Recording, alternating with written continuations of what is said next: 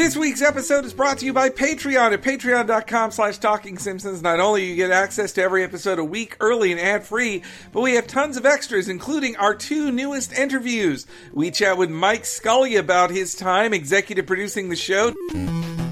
I ran it through seasons 9 through 12, which I always characterize as the 4 most consecutive seasons of the show.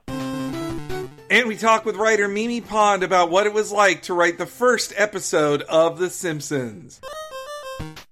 You know, and I get to be the turd in the punch bowl every single time I tell this story because nobody wants to hear anything bad about The Simpsons. You can find all that and more exclusively on patreon.com/TalkingSimpsons. I heartily endorse this event or product.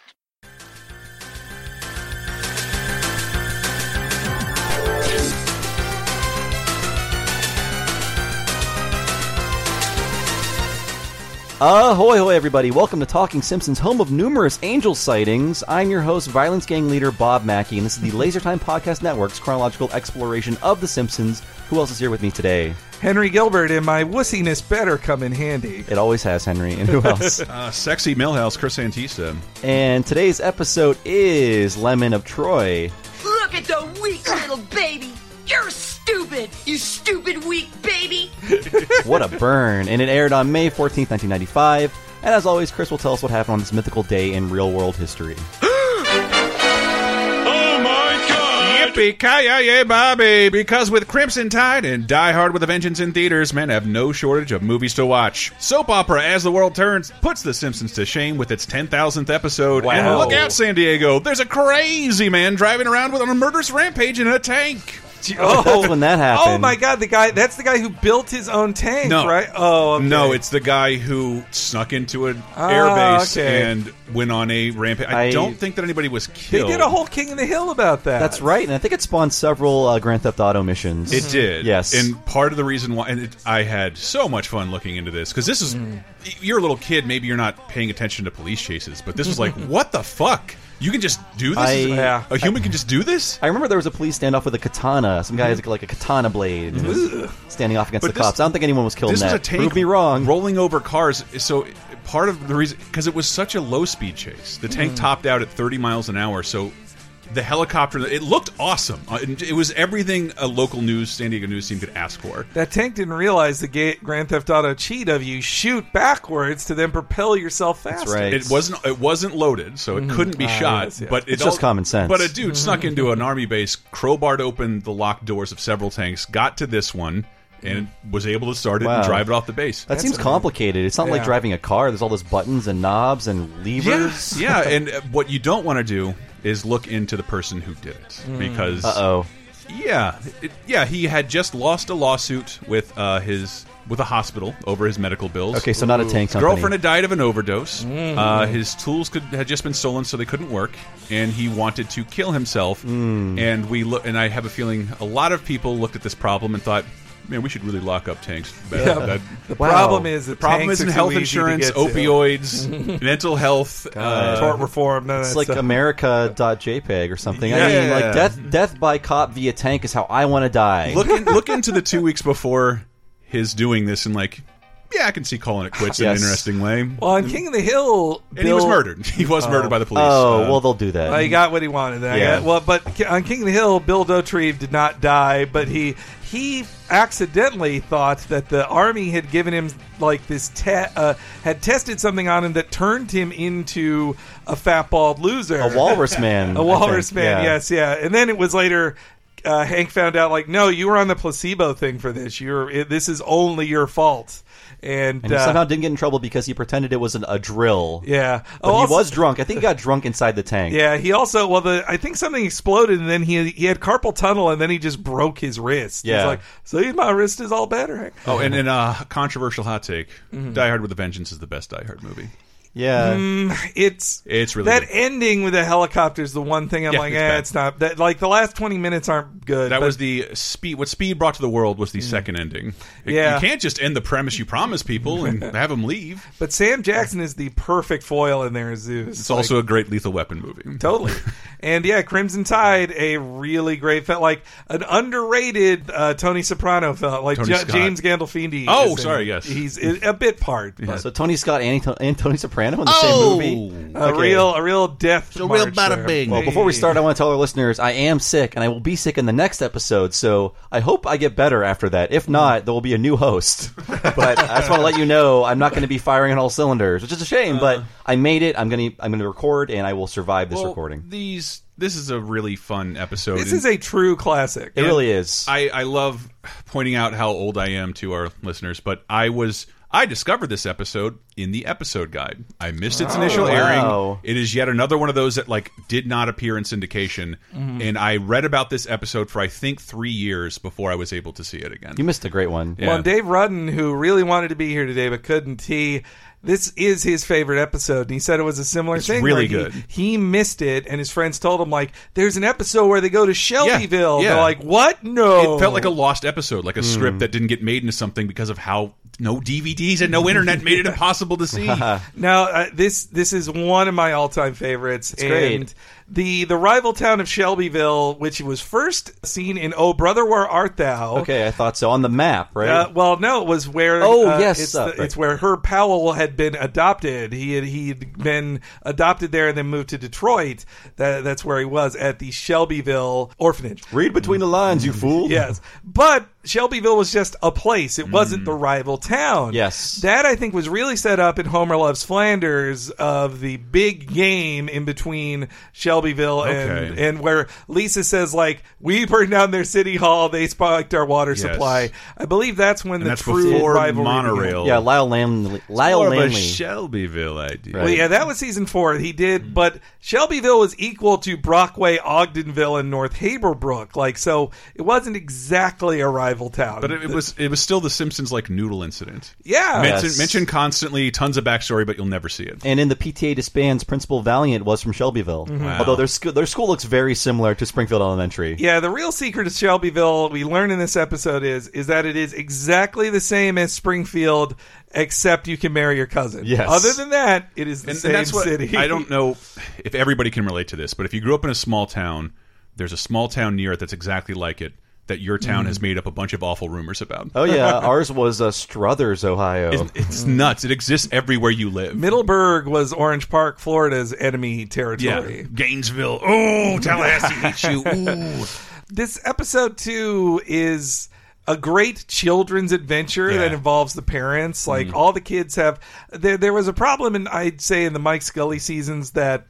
They got too into the kids having kiddie adventures that almost bordered on a Rugrats plot. Yeah. But this is an intense kids adventure, but that does capture so many things that when I watched the episode, I was like, oh, I did that as a kid, and now I realized that was stupid.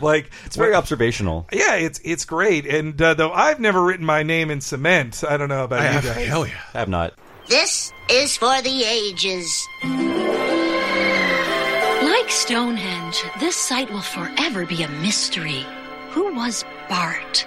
And how did he manage to write his name in solid cement? He must have been much smarter than his sister Lisa, about whom we know nothing. Say, let's bring him back to life by using technology. Ay, caramba!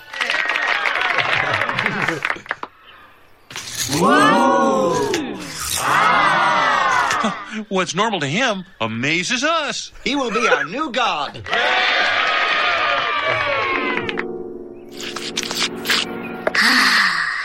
Oh, good, somebody's shadow. I'll just turn and brag about my work. Bart, you've graffito tagged public property. It was an accident. God, I love all of the super on-the-nose comments by the future people in Bart's imagination. It's beautiful. What's normal to him amazes us. And about his sister Lisa, about whom we know nothing. And I've stolen the line using technology several times. And I want to make a controversial take. Go for it. Futurama didn't exist yet, but it's a good look at what that would look like. I immediately thought of Futurama in this post-Futurama world. But you might agree with me on this, too, because it's a cartoon nerd thing. It looks really inspired by the end of One Froggy Evening. Visually, and you are so right. I forgot about that future ending. It's a It's one of the first cartoon futures that I can remember, and it's only for like 30 seconds. The only other time I can remember a cartoon future is when they went into 1990 in that Bugs and Elmer From cartoon. Being Babies. He breaks a bottle over a baby's head. That's right, yeah. And that One Froggy Evening flash forward, don't they take him out of concrete? Yes. Yeah. He uses a space gun to get him out of concrete. So it's concrete related. I think layout-wise, somebody was definitely looking at One Froggy Evening. You're totally right. I think you're right. Though the guy who says what's normal to him amazes us.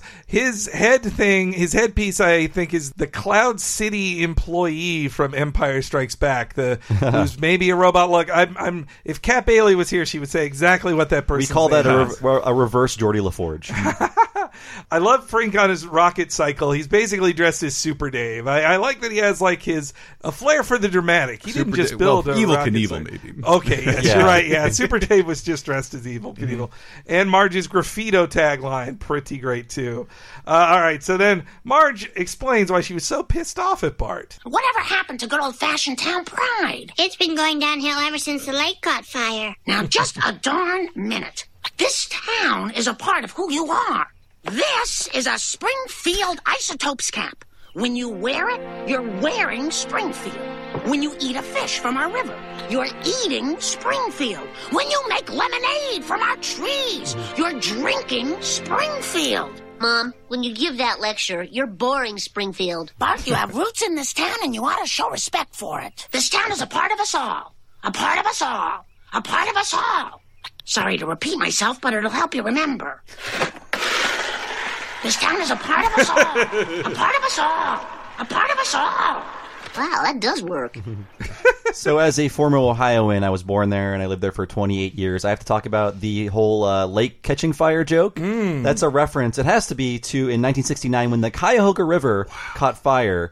It was really a giant oil slick on the river, but it caught national attention. This happened many times before, but that was the one time the rest of America was paying attention. I think I saw that mentioned in the film about how Cleveland are losers in sports and how everybody makes fun of Cleveland all of the time, and they had like even this clip of Reagan making fun of the water catching on fire. They turned it around, but there is a great pale ale called Burning River that's based out of Cleveland that is based on that event. But this is referenced in pop culture all the time because it was like pre-EPA, like pollution is a problem, rivers are catching fire. Thank you, Richard Nixon. Yes.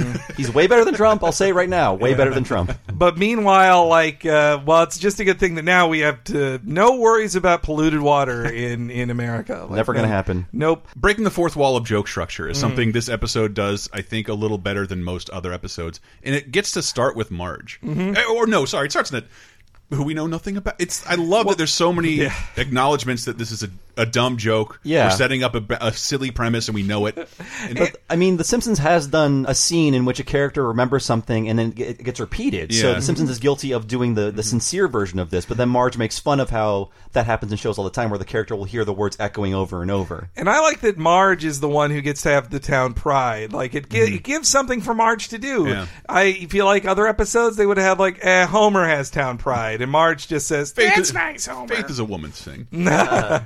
And I love the way it's set up too. The structure of this is amazing.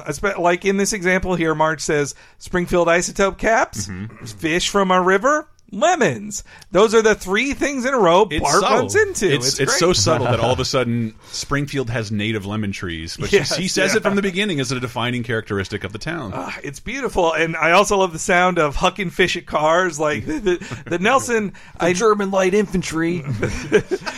Hey, your voice is perfect for Nelson. Yes, I can be a real Nelson sound-alike now. Just the foley of that fish hitting that car, just like thump, and then that's the only reason he's fishing, not to eat them, not to throw them back, to mess up cars. And I also love Lisa's pity glass of lemonade too.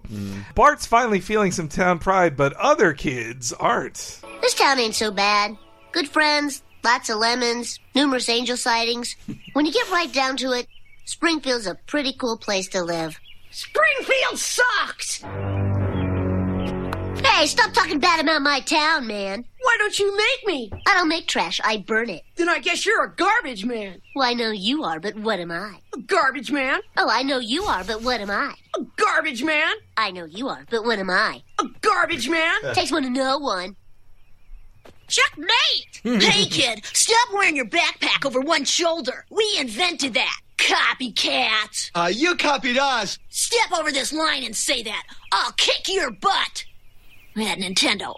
Yeah. Wonderful. Love that line. Wonderful. The designs of the Bart and Milhouse of Yeah. Shelbyville are great. It's too. great. Yeah. And that's, I like that Data's tagging along too because I love Data's voice, unlike Matt Groening, who hates it. This is like his only other time to shine, really, in the first 10 seasons. My belief is that when they did Bart's Comet, Matt Groening complained so much about Database, they're like, okay, what's the next episode we're working on? We're going to put Database all over it, like trolling the boss. Totally. I think they've done many decisions that are just to troll Matt Groening. It's kind of bizarre to see him here because whatever Database embodies, Martin and Milhouse can accomplish on their own. He has too many nerds on his team, that's for sure. But I also love them, like, we can't spare a single one. And then they're throwing lemons at them. I think it's all nerds except for maybe Nelson. And need Bart Nelson. is kind of a nerd in his own way. Bart is definitely not as tough as the Bart of Shelbyville. Yeah, that an is outcast. for sure. Yes, but then we finally get to hear the origin of Shelbyville, which as a Sims continuity nerd, I loved this moment so much. Yeah, and I think Shelbyville, Manhattan is a funnier joke than Jebediah Springfield. Yes, yeah. It's such a great joke. It just sits there. Though the scene is very different when you think about that he's secretly Hans Sprungfeld the entire time. Oh, you're right. Did you know this tree dates back to frontier times? Wow. Shut up! It all began when Jebediah Springfield first came to these lands with his partner, Shelbyville, Manhattan.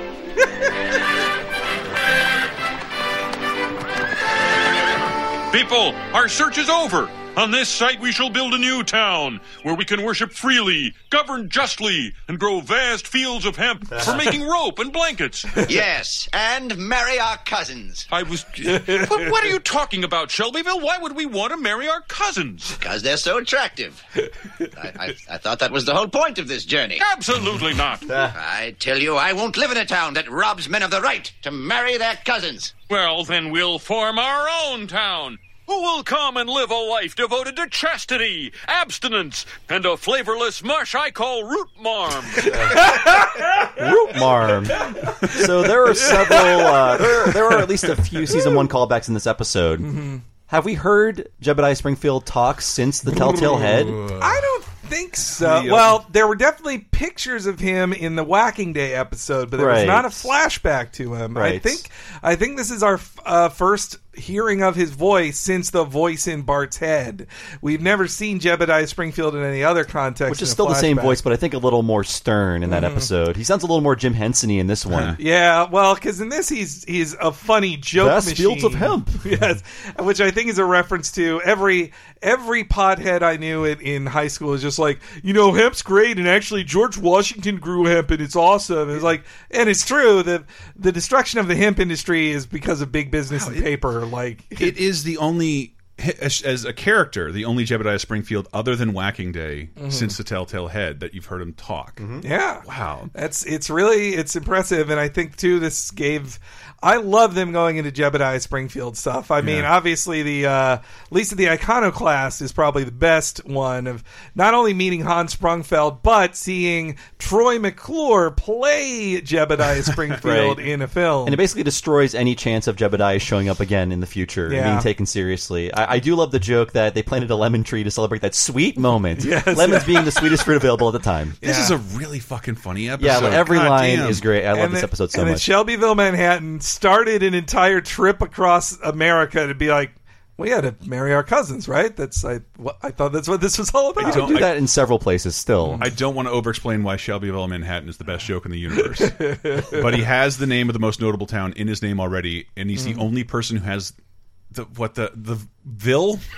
Shelbyville. His name is Ville. Yes. I mean, it is a better version of the Jebediah Springfield joke. It's like having your last name be Springfield is crazy. It could be like Jebediah Spring, and then like this will be Springfield. But yeah, it's great. Having your first name be something Ville, Bobville. But the marrying of first cousins, it's kind of fun. Different across all across countries in America. Kissing cousins. It's something every southern town presumes about the town they think they're better than. Yeah, they all marry their cousins. And which being is, from one, you're not. I love how sleazy and dumpy Shelbyville looks. And with this, they like, have their statue stole and his weird has hat. slutty cousins on it.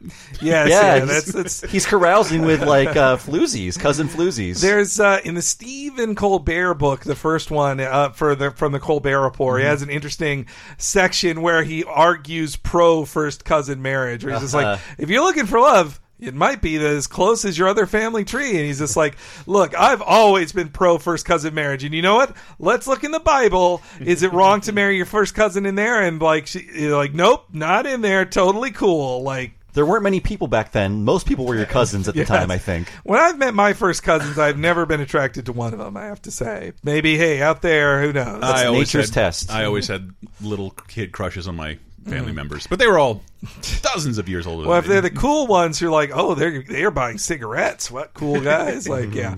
But God, I also just love that Abe takes on the nameless old man trope of telling this story. He just kind of appears. God damn. We need to see more of Shelbyville, Manhattan. I feel like he has shown up in other flashbacks in more recent seasons. But we do get a Krabappel's Roman numeral class. I fucking love this joke, too. Yes, yeah. It spoke to me as a kid because the only reason I knew Roman numerals were from clocks and movies. Yep. That's it. When I bought a VHS tape of Marvel cartoons, of like, it's my parents paid $20 for one 20-minute episode of Spider-Man. A terrible episode of Spider-Man. That's worse than anime pricing. But I wanted to know what year it came out, but it was always Roman numerals because they were so terrified of, like, if you knew this cartoon was from 15 years ago, you wouldn't buy it because it would be old. You think so? That was the ploy? Because if you didn't have a VHS or DVD, you didn't have any way of knowing what year a movie was made. Yep. And even as a little kid, you may have had Disney movies.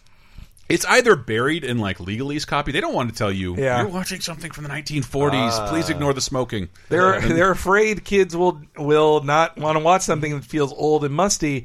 But now in the post IMDb era, everybody knows what year a movie came out. You can't hide it through the legal bullshit of saying like, oh, this movie came out in MCLX X11. And I still to figure it out, I have to think, wait, what Final Fantasy was that? Exactly. I was going to say Final Fantasy is still teaching the kids Roman numerals. Thank you. Final Fantasy XV. I was pretty mad when I had been waiting as a Roman numeral fanboy. I had been waiting for Super Bowls to reach 50, so it would be Super Bowl L. But then when it was 50, they did regular numbers. L isn't sexy. They did XL, which is as good as you got. Yeah, they did XXX. But yes, let's hear.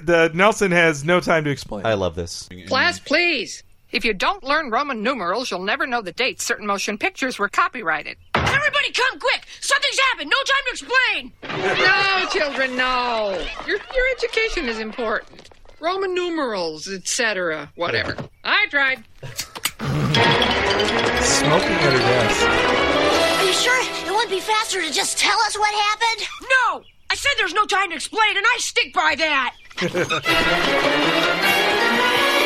The lemon tree's gone. And the tracks appear to lead into Shelbyville. Oh, look, a clue. Candy bar wrapper. Oh, they're always eating candy in Shelbyville. They love the sweet taste. We gotta get that tree back. Ah, you mean going to Shelbyville? We'll never make it out alive. God, how could you hate that voice? Oh, look, a clue, a candy bar wrapper. A candy bar wrapper. I kind of hate it. I think Database is lucky to be here. It reminds me of Dexter from Dexter's Lab almost, without the Russian accent. Yeah, I love Database too. Obviously, I think if you mix together Milhouse, Martin, and Database, that's me.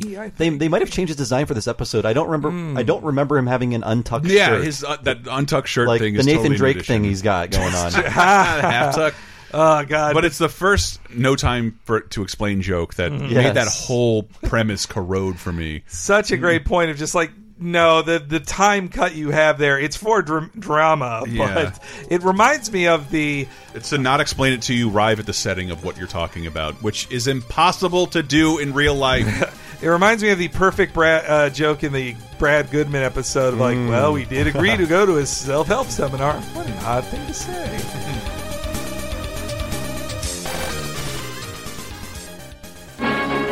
The Simpsons will be right back.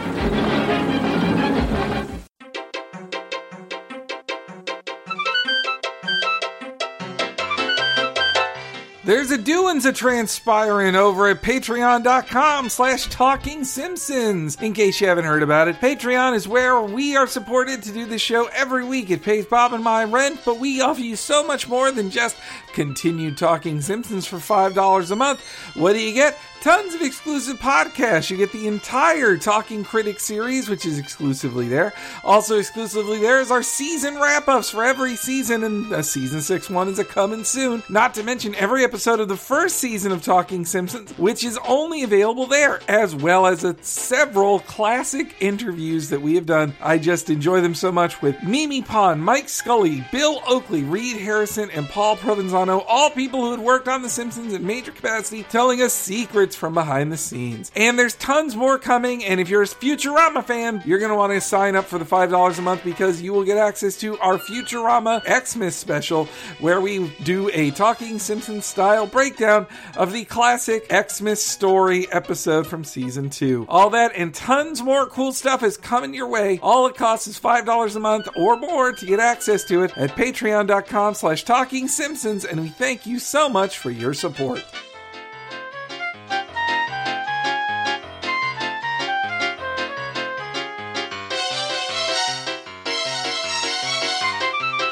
That's not citric acid in your eye. Talking Simpsons has its own t-shirt and its own live show, and I'm promoting both of them. We are part of SF Sketch Fest, the awesome comedy sketch festival in San Francisco, and we are going to be doing a live podcast recording January 28th, 2016 at the Piano Fight Bar. You can look it up online for more information, and the tickets are free, so if you can make it, why not? If you're there, wouldn't it be cool if you were wearing a Talking Simpsons t-shirt that looks a bit like the Ion Springfield logo drawn by the wonderful old friend of the show, Nina Matsumoto? Well, you should buy one for yourself at Shirtsicle, like Popsicle but with shirts, or head to tiny.cc/talking shirt and you can get one of your own starting in $19.99. It's shipped somewhat internationally. Check it on out there, and we'll see you at Talking Simpsons Live January 28th.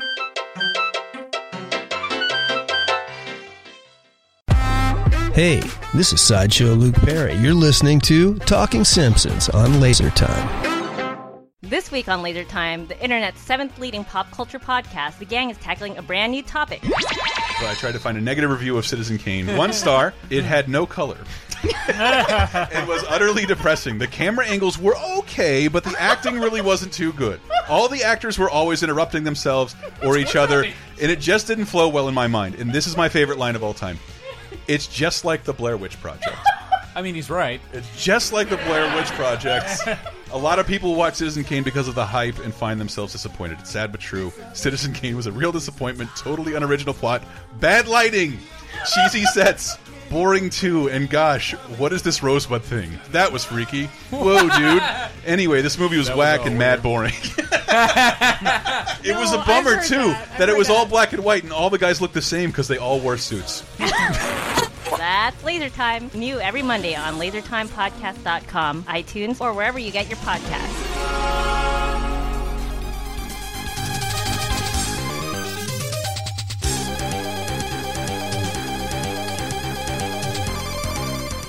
I like that even Nelson cares. Like, Nelson normally would just be like, nah, who cares? And it's worthy of just ducking out of school. That's true. Yeah, Bart announces his plans, which Marge takes the wrong way. Where are you going, Bart? Mom, you won't believe this, but something you said the other day really got through to me. And now I am going to teach some kids a lesson. I choose to take that literally. Death to Shelbyville! Yes, Bart's a tutor now. Teuton, son! Teuton! We missed it, but I did love Bart's remark. We'll get it back or choke their rivers with our dead. Yeah, it's a great line. And then I was absolutely like Milhouse of thinking, like, if I buy a children's spy kit or something like this, I have superpowers. It's a real Cheshire Cat.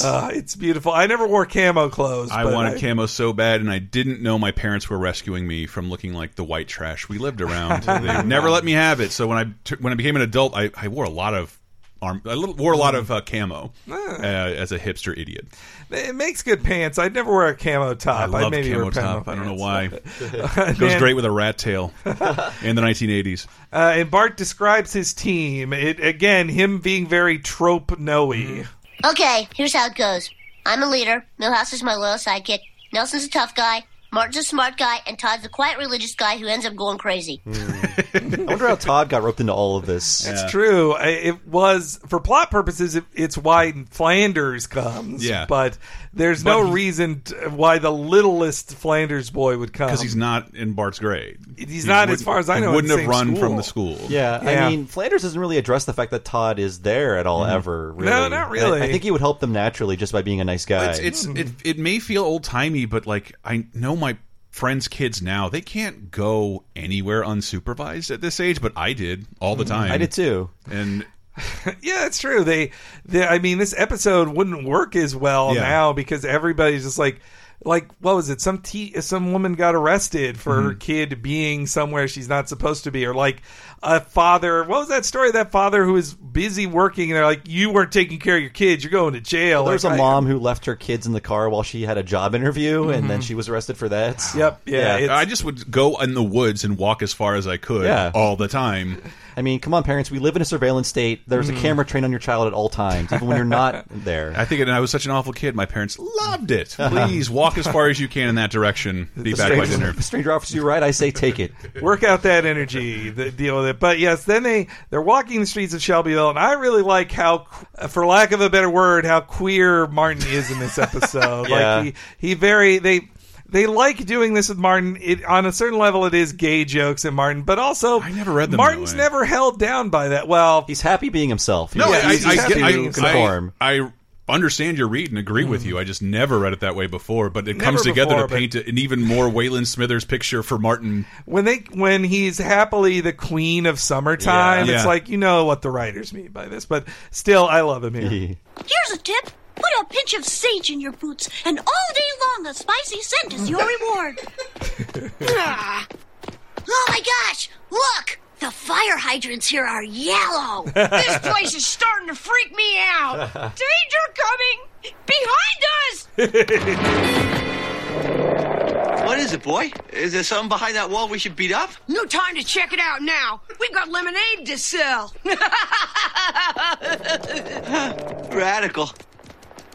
They're getting rich off us. And that kid with a backpack said radical. I say radical. That's my thing that I say. I feel like I'm gonna explode here. Ugh. Yeah, Rod, I love the little animation. Rod actually thinks he's about to explode and takes a step back. And the fact that Nelson is freaked out by the different fire hydrants, it's like when you're a kid, you only know the town you grew up in. It's like, oh my god, they've got a Hardee's here. And I remember we had yellow fire hydrants, but all cartoons told me they're red. Yeah. But I was Shelbyville. Or seeing that they had a different name for their convenience stores than Little Champ. I was like, no, we have Little Champ in my town. We don't have the Kangaroo or whatever it is. Or Junior, or a Sing store. I just realized that Nancy Cartwright voices most of this crew. So Bart, Nelson, Todd, and Data are all Nancy Cartwright. And they got Tress MacNeille in to play Bizarro Bart. Bart. And Russi Taylor as Martin. Yeah, the Simpsons are in a final fight game. You'd be beating up Shelbyville residents. Yeah. Little tiny palette swaps and take off his glasses. They totally have to do that. Yeah. They should do that. But though the Shelbyville kids are tougher, they're ready to beat them up. Like, they would lose. Nelson can only do so much to fight. They'd lose otherwise. I say Shelbyville's a bit trashier, a bit more street smarty than Springfield. Those highfalutin Springfielders. Marge finding out Bart has joined a violence gang. I love that line. The term violence gang. It's almost lunchtime. Do you know where your brother is tutoring? Tutoring? The only thing Bart's teaching is guerrilla combat in Shelbyville. Well, do you have a number where we can reach him? No, Mom. Bart and some kids ran off to wage war on Shelbyville. Homer! Come quick! Bart quit his tutoring job and joined a violence gang! And then she finally realizes he's not a tutor, like the way Lisa explains it. 95 was a big gang violence scare era for white families. Remember a Goofy movie? We just brought it up not too long ago. The main plot point in that is that Goofy thinks Max has joined a violence gang. In that movie. Crip or a blood. When really he was extra gay, dressing up as a singer at school and doing a very long, pronounced that's even worse. That rumor that you're not allowed to wear in Tallahassee, Florida, don't wear red or blue. Those are Crips and Bloods colors. You don't want to get involved, kid, in the suburbs. I heard that at school. It's just like I could wear a red bandana and I'm fine. Don't wear British Knights. It means blood killers. You want to be killed by a Crip? I've never even seen a Crip. All I did was attend a double dare screening. I heard the thing of like if you're driving and somebody flashes their lights at you, if you flash back, then they're going to kill you and shoot at you because that's a gang initiation. It's just the rule, man. I never heard about the knockout game, which is the other racist myth that's like black kids play the knockout game all the time, which is they just walk up to a random white person and punch him in the back of the head and knock him out. Like that shit doesn't happen. So easy to scare white people. I prestige in the knockout game. But yes, then they walk by the classic statue of Shelbyville, Manhattan with his sexy cousins. I love that. And then they decide to split up, which ends up with Martin and Nelson as a team. I just love them so much. This should be a whole episode. It is not the first song Martin has composed for a best friend either. That is true. The trail has become indistinct. I suggest we split up to cover more ground. Good idea. Milhouse, you and me will be Omega Team. Todd, you and Data are Team Strike Force. Nelson, that leaves you and Martin. Team Discovery Channel. Your wussiness better come in handy. I love that. The Discovery Channel face channel drift is showing like Mama's Family and Dog the Bounty Hunter now, or dude, what? It is not. It is the American Hot Rod Mythbusters. Like it is not the It is not the boring channel anymore. I think it's just called Discovery now. Yeah, right? and there's like, do they have a tattoo reality show? They might. Inks, I mean, it's like LA 10 years Ink old or something. Yeah, but Discovery Channel used to be like. It used to be like old BBC reruns of government commissioned science programs. It did. They got sexy with Shark Week. Yeah, the goofy thing they did was Shark Week, but it was still like science shows. Oh man, remember Games Radar? We did Week of Sharks. We did Week of Shark because we couldn't call it Shark Week. Legally, like some dumb lawyer in the company was like, Week of Shark. "Oh, they could sue us." Like, who fucking cares? And we get to talk about Jaws Unleashed endlessly. It's a wonderful game. I love the Games Radar. How many times we're just like, man, this might be illegal. Fuck it. Who cares? Like, let's just give. We had to make some poor kid fill out like 5 forms to send him like a $50 game because they won something. Yeah. But anyway, let's interview Shirley Phelps Roper about BioShock. That interview was great. You really got her with that question of like, well, can I join your church? And like, no. Anybody who wants to hear me talk about it again, I'm happy to do so on Twitter or something. She is a phony. Yeah, she drums up her own anger, and they don't. There's nothing they want other than to hassle you. Yeah. On a completely unrelated note, the parents are very concerned about the kids in Shelbyville. I want some answers. Okay, folks, look, I called the police captain in Shelbyville. He says he hasn't seen our kids, but if they show up in the morgue, he's gonna fax us. Oh, man, I hate those Shelbyville jerks. Honey, I was born in Shelbyville. And it tears me up inside. This is my fault. I tried to teach Bart about town pride, but the power of my words filled him with a sort of madness. Now, Marge, you can't blame all of Bart's problems on your one little speech. If anything turned him bad, it's that time you let him wear a bathing suit instead of underwear. And let's not forget your little speech. I love that joke, but it sounds like every part of the sentence was recorded in a different room at a different time. Yeah. It's a new joke. It's weird. In audio form only, it's even more obvious. Yeah. Like, yo, you recorded this with 2 different places. In the 80s, your bathing suits were allowed to be way cooler than the shorts your mom would buy you. So I always tried to get away with wearing bathing suits instead of my shorts. And also, that's the start, I think, of Luann and Kirk's problems. It's like, her being from Shelbyville is the root of his problems. Later in the episode, I was looking at the adults, and it's like, man, The Simpsons doesn't have a good enough stable of suburbanite adults. How many of the adults do we actually see in the Kirk RV? should have been there with him. Kirk's not there. It's new one-off characters. I guess Database's parents and Martin's parents. They never show any parentage Yeah, we've to the seen Martin's children. parents before. Oh, yeah. The fat camp moment. Fat little secret. But it's just Homer and said Ned. you wouldn't make a scene. I mean, it's already packed with kids in that thing, so it's like Homer. If you have more characters than Homer and Ned, then it's really too packed with interesting people. Yeah, that's true. And I can understand not wanting to bring Nelson's mom. That's a bunch. I don't want to write a bunch of these jokes. We'll meet her later. I think we've seen. His we haven't met before. her yet. No, we haven't seen her yet. That feels like more of a Mike Scully thing. The interest in the broken down, horrible mother of Nelson. But yes, I love this scene of Martin's confidence when he has Nelson backing him up. Okay, Piglet, start squealing. Where'd you get the lemons for this lemonade? This is country time lemonade mix. There's never been anything close to a lemon in it. I swear. Hey, nobody hassles my little brother. Hey, and no one manhandles the bosom chum of Nelson Muntz. Spring forth, burly protector, and save me! Ah, jeez. I never hang out with him, normally. Hark to the tale of Nelson and the boy he loved so dear. They remain the best of friends for years and years and years.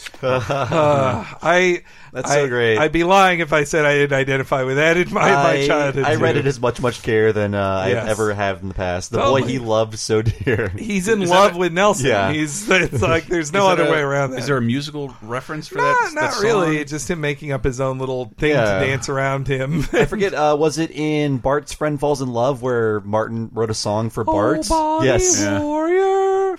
Yeah, well, he stands up in the bus and says, like, Bart and I are friends. Right. Which is also quite gay. He's also very happy to have a friend. Yeah, any friend. I talked about it before in the pool episode, but that I read a great article that, like, no, Martin never feels shame for his like, he gets beat up for it and bullied quite a lot, but he never feels shame for how queenie he acts all the time. He doesn't think there's a problem with it. I was just thinking about that. Like when I was a kid, I had a rather effeminate Southern accent, and me too. It kind of got ground out of me by society, not just by bullies, but of just like littler ways how people act. I was like, oh, you want me to talk more in a monotone? It was when I became a teenager. Like, why does every gay guy think I'm gay? It's just the way I talk. I had to change it. But yeah, I also like Bart. I had assumed reading lips couldn't be that hard. Yeah, I did. I can't articulate it well enough, but it's something you did as a kid a lot. You assumed you'd be good at this. Dad, I remember begging my dad for like weeks. You got to get me a unicycle. I know I can. I know I'm good at this. Yeah. I know it doesn't require years of practice and focus.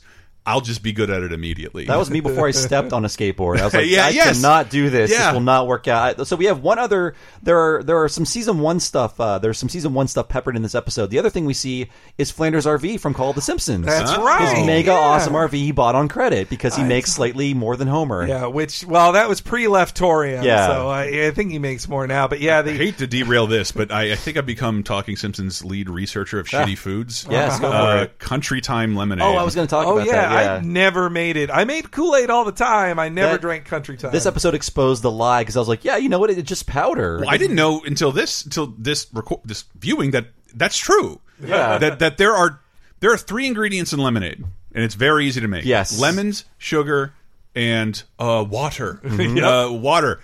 There are 12 ingredients in Country Time lemonade, Potassium none of which benzoate. are lemon. Yeah. Wow. It's citric acid, which is also gets a shout out in this episode. Yeah. But there are no lemons in Country Time lemonade. Technically, you're making lemonade easier, but you're paying more for lemonade than you ever need to pay. Yeah, and I have not seen Country Time Lemonade in a long time. So did this episode destroy them? No, I said it's on the shelf. Very much around. They're part of the Dr. Pepper Food Brands group. They're fighting the Yum brand. And if I had to guess, like I think it had a better name than it had a product, and I'm pissed off about it because now Laser Time cannot do its Garth Brooks show. I wanted to call Country Time.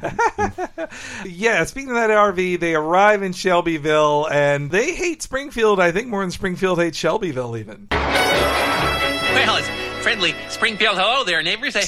We think some kids of ours may be missing in your town. Missing children.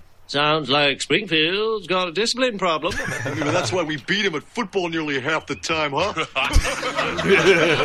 Every one of those characters has a different accent. Yeah. It seems to me. I love that. Yeah, well, he's got the main. I'm sorry, I just watched Pet Sematary, so like, that's like sometimes Fred Dad is Wing. better. Yeah. Herman Munster says that, right? Yeah.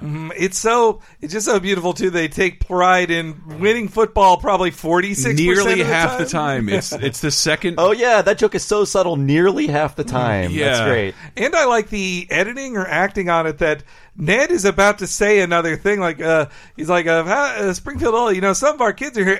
And then they cut him off. Like, I really love that too. And they're drinking Fudd, which was last seen in Spittle County. And it made hillbillies go blind. Yeah, but they're in trouble. But now it's been brought back as just, Shelbyville doesn't drink Duff. They drink Fudd. And another thing I wish had come back, but I guess it's a Merkin thing, Baron von Costume. I love the name of that to the brand. Baron in me. Baron von Costume. He's so proud of that. Yes, and that also that the Shelbyville kids, they start growling like dogs at the thought of a Springfield boy, and they're ready to beat him up and throw bugs in his mouth. And yes, then Bart is put to the test of spray painting Springfield sucks. His can control is excellent. Yes, and that wig makes him look a lot like one of the Beatles. That's right. The stranger who walks amongst you is me, Bart Simpson. You know Bart Simpson. From Springfield? He's from Springfield! Get him! So one minor animation error I noticed is like that wig makes him look like one of the Beatles. It's delivered by the other Millhouse, and that's not his voice. He sounds more like this. I love all the kids' voices in this so much. And it was a clever thing that of Bart's Springfield sucks between Springfield rules. He is quick. Sucker. Yeah, it's one of those jokes that could not actually work because they're all just standing and watching him. They all have to look at each other like for 6 seconds. But it is true, Bart can't beat them up, but his skills in spray painting and the skateboarding actually are superior. That feels like another season 1 callback, actually, of like this is an El Barto moment. Bart spray painting things. It's an I am a wiener moment. And he doesn't spray paint. You things don't anymore. question that Bart's good at graffiti. Yeah, and that skateboarding scene is amazing. This is a Jim Reardon episode. Yes, Jim Reardon fucking rules in this episode, and the skateboarding scene. I have no clips from it. I have a bit from right before that, but the skateboarding just looks awesome.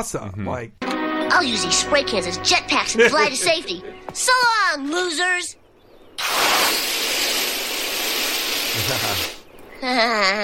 You're dead. Hey, look, someone's attractive cousin. They're just into the idea of cousins in general, not even their own cousins. It's like that is a cousin of someone. Well, it must be one of our cousins. Yeah, and they're very attractive. So they like that they even like brushed their hair or tied it up like, ooh, my attractive cousin. And also, that was a very another kid observational thing of like, well, in a cartoon, I've seen people use spray cans as propulsion or like a video game. Totally. And then it just turns Bart's feet green for one moment. Yes. And then it's gone. It's washed off quickly. They drive by, they skate by all of the bizarro Springfield things, including a Joe's Tavern, and Mo is just a guy with like a bandana and long hair. There's an Asian Quickie Mart. Speedy Mart. And the woman groundskeeper Willie. For the first time, I realized what she was saying. She was calling them sidewalk surfing cube gleamers, as in gleaming the cube. Wow! Yes.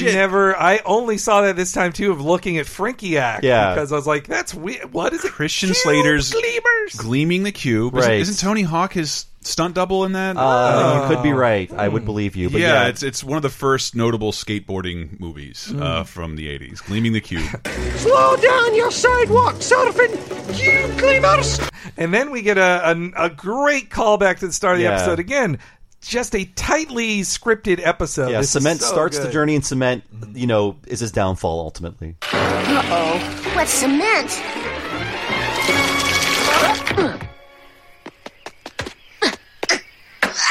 I could sure use that flying motorcycle now. You had your chance. We'll hide Oh, it's so much more funny in audio. Great sound there, though. Well, I like the very boring name he gave it, the flying motorcycle, not even a jet bike or whatever. That's true. And then, then Bart is caught in a tiger trap or in a tiger thing at the zoo. The tiger feeding area. Yeah, which it's a very video game, like adventure game kind of moment, honestly. Yeah, and I just love the one safety precaution is a flimsy piece of paper taped up. That's true, yes. Is this still funny in a post-Harambe world? Well, there'd be too many tigers to take out at once. Bart is looking for help, which this might be my line of the show. Actually, no, there's a couple later that are my line. It's one of mine. Milhouse, what's 7 in Roman numerals? I'll tell you, Bart. But you really should end each transmission with the word over. Over. Correction. The only thing that's over is that transmission. Is this the untimely end of Milhouse? But Milhouse is my name. But I thought I was the only one. A pain I know all too well. So this is what it feels like when doves cry. Yes. Beautiful. I like to think they fell in love there. But at the very least, like, Milhouse has never had anyone who's his equal or friend or anything. I wish they keep in touch. So the line comes from the movie Little Caesar, and it's not about the pizza, it's about a criminal. And this is the untimely end of Milhouse comes from. Mother of mercy. Is this the end of Rico? So that was Edward G. Robinson. I want to watch Chief Wiggum himself. Edward G. Robinson all day long. Yes, now. he's great. You filthy animals. Wow, I did not know that was from a film. That was that specific. A real gangster picture. You could tell how ancient it is because it's just like they're talking into tin cans. Yes. Talkies were new at the time, yes. So when Bart finds his way out of there, that was how I did it too. Like, it feels like such a dated joke now because no sequel is numbered. They don't number any movie sequel anymore, let alone put a prestigious Roman numeral in I think I remember the people who made The Hangover crowing about, like, no, we made it a point to put the word part and a Roman numeral because no one does either of those anymore. Oh, that's great. Final Fantasy VII, Aerith's Revenge. Yeah. So, yes, it came together, though. Actually, the 7th Rocky movie is Creed. It's Creed. Yeah. It's Creed. Another thing Simpsons vaguely predicted, the 7th Rocky. Whose revenge is that? It was Apollo's revenge. Sort of. Yeah. Apollo Creed's revenge. From Beyond the Grave, he gets his revenge. Adrian is dead in Creed as well. And as of this she recording, didn't get Sylvester Stallone has mysteriously exited the director's chair for Rocky 8 or Creed 2 or whatever that is. Okay, well, so he's hiring another. If that was one of the best moves for Creed, that Creed is about an African American boxer, and they got Ryan Coogler and it really felt like an African American led film, and it was much better than if Stallone had directed. If there had been another Rocky focused movie, turning him into a side character was amazing, and that'll probably continue in Creed 2. Please kill him. Stallone was teasing that Brock Lesnar could be Dolph Lundgren's son in a movie. Ridiculous. Why don't they turn him into Mickey and make a movie about Mickey? He's pretty much Mickey in Creed. Isn't he like as old as Burgess Meredith was in that movie? I think maybe, I think so, yeah. People aged a lot harsher back then. Yeah, and much more of a bum. Yeah. I did feel bad for Rocky that he did It's for Sly that he didn't win an Oscar for Creed. He did good in Creed, but that's the real 7th one. And then we get a great. I love Nancy's take here. I fucking love this. It's no use. I'm never gonna find that tree. This whole raid was as useless as that yellow lemon-shaped rock over there. Wait a minute. There's a lemon behind that rock. The tree! That is a great take, Chris. Yes, it's so... There's a lemon behind that lemon-shaped rock. But Nancy had to understand that joke. It's not a flat read. Yeah, it's so great. A million stories about that same moment of like, it's useless, the thing. Wait, it's the thing I've been looking for. But instead... It is really a lemon-shaped rock, and there's a lemon behind it. It's a very Merkin-y joke. I love these screwy jokes. Yes, and right around when they discover where the tree is, which is in the impenetrable fortress of Suburbia, a impound lot, that's when Homer re-enters the picture. And it couldn't have come at a better time because... Homer versus Shelbyville Homer. I would call this entire exchange line of the show. I would actually say line of the show is not even a word at the end of this. On the wiki, he's called Shelbyville Homer. That's his name. Yeah. You kids are in big trouble running away from home like this. But they stole our lemon tree. I don't care what excuse you've got. Nothing's going to stop me in the middle of this speech. You're gonna lemon tree. That tree's been in Springfield since the time of our forefathers. Give it back, or I will bust in there and take it. Bust in here and take it. You must be stupider than you look. Stupider like a fox. Great acting there. I'm okay. Oh. Don't you get it, Springfield? It's over. You lose. Now, if you'll excuse me, all this talk has made me hungry. Yes. That is the source of so many Simpsons shit posts. The smished up, the shrunken face. Yeah, his lemonized face. I want to give that best line. Let's do it. Yeah, the face. That's the joke. I'm down. This may seem obvious, but that is Hank Azaria doing Homer's season 1 voice. So it's basically. It is so perfect because it's Walter Matthau's voice with a Jackie Gleason delivery. Oh, it's perfect. It's not just Walter Matthau. It has the Jackie Gleason like "ooh" at the end. That's perfect. Yeah, because that is Hank Azaria's whole way of thinking. He's just like, no, it's a bad impersonation of a famous person. I meant to mention it earlier. There's 2 Hank Azaria Shelbyville voices that sound almost exactly like his Brockmire character, which he doesn't really do on the show that much. But I love the show Brockmire and hope it comes back for a second season. Really good. Oh, God, just his whole.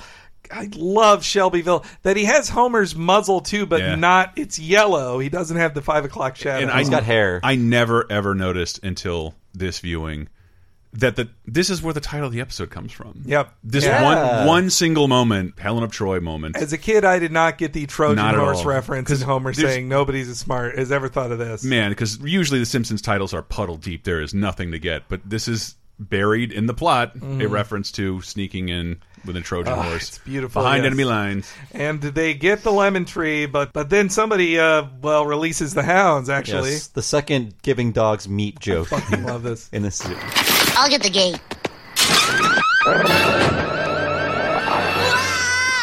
That's okay, son. I'll take care of him. Faster, son! He's got a taste for meat now!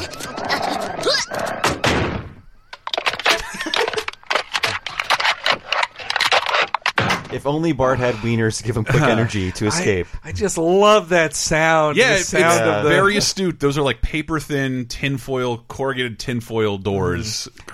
And it's another thing Merkin loves of just like, here's a cartoony moment, but what if it was realer? Yeah. And I think they do it again later in a way I really appreciate. They attach the tree to the top of the RV. They need to make their escape with the slowest closing gate of all time. One thing that we missed that I love, it's very subtle. I love Homer's fascination with all the novelties inside the RV, like that you can shower inside of it, you can cook chickens inside of it. Yeah, he's ready to shower. It's like, nah, I'm going to shower right now. Why wait 20 minutes to get home? I'm going to shower right now. But yes, same deal here. He's cooking 4 turkeys? Yes.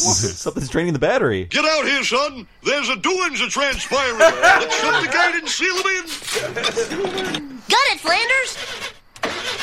It won't start. Something's draining the battery. Sorry.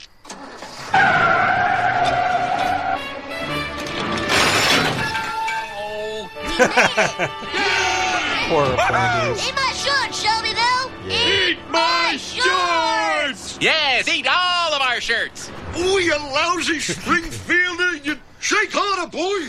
There are like 3 lines of the show in there. Yeah. I love Flanders just trying to fit in. Shake harder, boy. Doing to transpiring and shake harder, boy. And that did remind in my notes that this is, I think, a really good parody of an old sitcom premise. It's something we don't really see this anymore, but this character is a perfect parody of a rival town guy. Yeah. It's in a ton of Twilight Zones, the Andy Griffith shows, and like it's I don't know. It was kind of like a con man almost. Yeah, it's sending something up, but it's a storyline we don't see very often. Oh God, and just shake harder, boy. The impotence of that I just a doings a transpiring. And half the tree is wrecked by the Springfield arch. Yeah, they fuck it up more than the Shelbyville did. That's the sound I appreciate. My girlfriend brought it to my attention because she's from Wisconsin, where everybody has like a garage behind their house, but the childhood sound of your parents like backing out of the driveway, like, and there's a specific reverse sound for a car that's different from a car driving, and I just love that they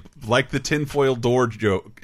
Foley, they used it's a fun reverse sound and a slow beeping just to highlight their humiliation. Yeah. And I just love that we end with a story from both Grandpa and Shelbyville Grandpa as well, which I hope that guy is actually the father of Shelbyville Homer. I want him to be that. And with that, a mighty cheer went up from the heroes of Springfield.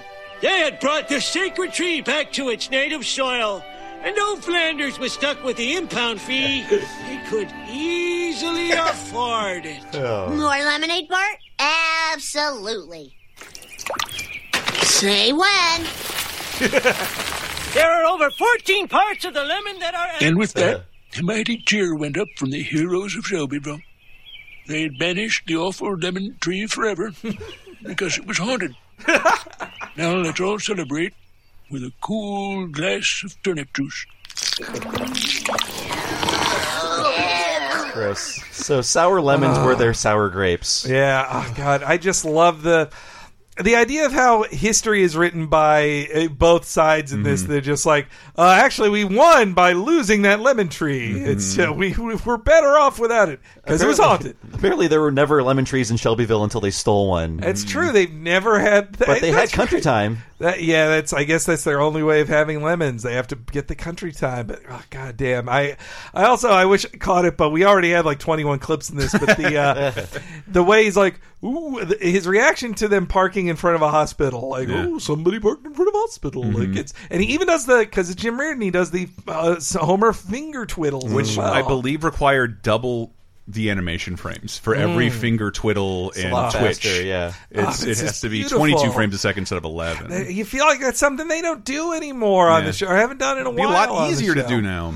Yeah, but also the effort the kids put into squeezing juice out of a turnip. Turnip juice, like, only good turnip is in Super Mario 2. Yeah. That's it. You're supposed to throw them at people, exactly. not eat them. And they have Kill faces stuff on them. God damn, this was such a good episode. It's so good. It's only outdone by the next episode. It's unfair almost for this episode to be so close to the season finale, which is great. I'm guessing that's why it got... I don't know. Why didn't this get rerun enough? Why was this like a lost episode I had to seek out? I think it was your market. This was teaching Floridians a bad lessons. They removed it. I'm dying to know, of course, if you had the same experience, listener. Let us know at TalkingSimpsons.com. Well, I also another thing I felt about this episode too, my own personal excitement was, when this episode aired, it would be the next week that Who Shot Mr. Burns aired. And the commercial for Who Shot Mr. Burns aired during this. So I bet I read a TV guide or some news story to know that it was coming. It was pretty heavily promoted. But to see the promotion during watching Lemon of Troy for Who Shot Mr. Burns, it even overshadowed it in the moment for me. I was just like, yeah, look, this Shelbyville episode's funny, but the crazy season finale is going to happen, which will be so dramatic. So though whenever I did my many rewatches of Who Shot Mr. Burns to look for clues, I did rewatch Lemon of Troy almost every time. I wouldn't go back too far. I wouldn't watch Springfield Connection as well, but I'd watch Lemon of Troy every time because it's so... What a so great. It could have been a season finale. Yeah. It's so good. Yeah, going to Shelbyville, establishing Shelbyville was great. They didn't really go back to it for another like 10 years almost, and it was much different then. And it would have made a great season finale, showing you something that's been talked about and never seen. And in fictitious worlds and cities that are built in sitcoms, I always love the rival town stuff. Like in I forget the rival town for Riverdale and Archie comics, but also the biggest recent one to me is in Parks and Recreation. Pawnee's greatest enemy is Eagleton, but Eagleton gets everything nice while Pawnee is where fat poor people and live. King of the Hill is McMainerberry. Yeah. Oh God, that's right. McMainerberry. I totally forgot about them. Is that the town that's so close to Oklahoma, or is that a different one? You're thinking Wichita Falls. I think. That's right. Where they but McMainerberry. That's I love that how that became like every city in its sitcom needs a Shelbyville now. Yes, it's beautiful. And I think this episode helped to hasten that. Yes, so great episode, everybody. Thanks for listening. Thanks for putting up with my sick, awful voice. I have been your host, Bob Mackey. Find me on Twitter as Bob Servo. My other podcast is Retronauts every Monday, and occasionally a bonus episode on Friday. It's a classic gaming podcast. Go to retronauts.com or look for Retronauts on your podcast device. We've been around for over a decade. There's got to be something we talked about that you might like, and these guys have all been on it, so please listen to it at some point. I think we just did a holiday episode with you that the kids are going to like. Oh, yeah. Yep. Speaking of animation, it's barely animated, but we just did an episode about the Donkey Kong Country quote-unquote holiday special. And it's miserable. It could be the worst thing. You guys say Sonic Christmas Blast is worse. I don't know. I can't decide. Well, but Bob, these banana cream pies are so tasty. And barely look like pies. All right, but also you can follow Talking Simpsons on patreon.com/Talking Simpsons, where you hear every episode a week early and ad-free. And I want to tell you guys again, in previous recordings, we teased cool interviews. Now I can name them because we recorded them. One, we interviewed Mike Scully, a Simpsons legend and controversial figure who was a writer for seasons 5, 6, 7, and 8, who then became a showrunner for seasons 9, 10, 11, and 12, and still works on the show to this day in a smaller capacity.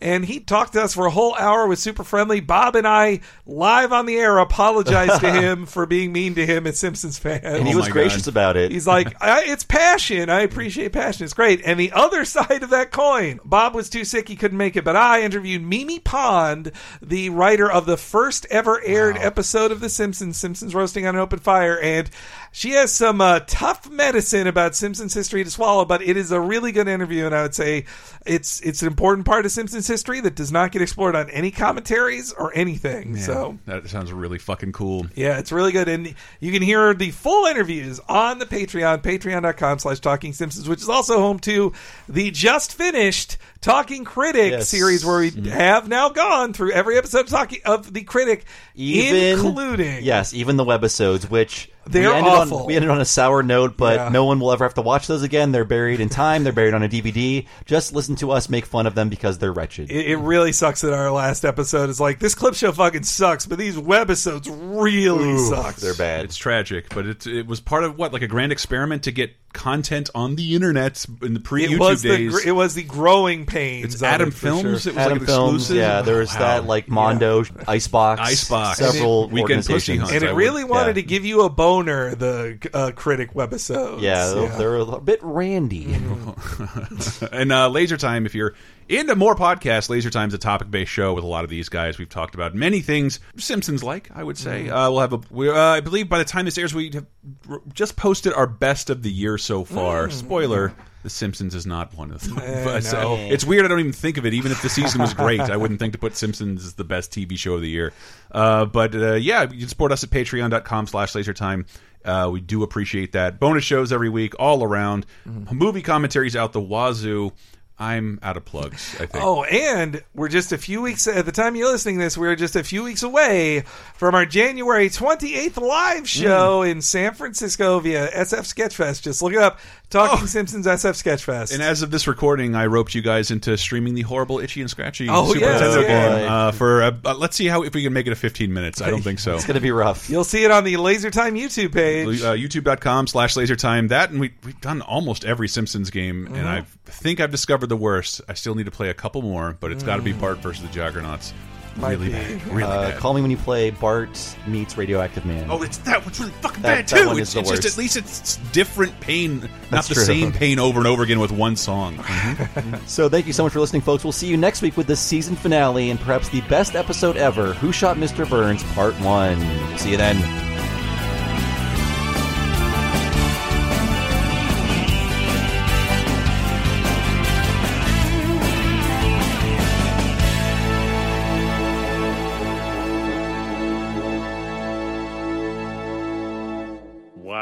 Infotainment. Waiting on a tax return? Hopefully it ends up in your hands. Fraudulent tax returns due to identity theft increased by 30% in 2023. If you're in a bind this tax season, LifeLock can help. Our U.S.-based restoration specialists are experts dedicated to helping solve your identity theft issues. And all LifeLock plans are backed by the $1 Million Protection Package. So we'll reimburse you up to the limits of your plan if you lose money due to identity theft. Help protect your information this tax season with LifeLock. Save up to 25% your first year at LifeLock.com/aware.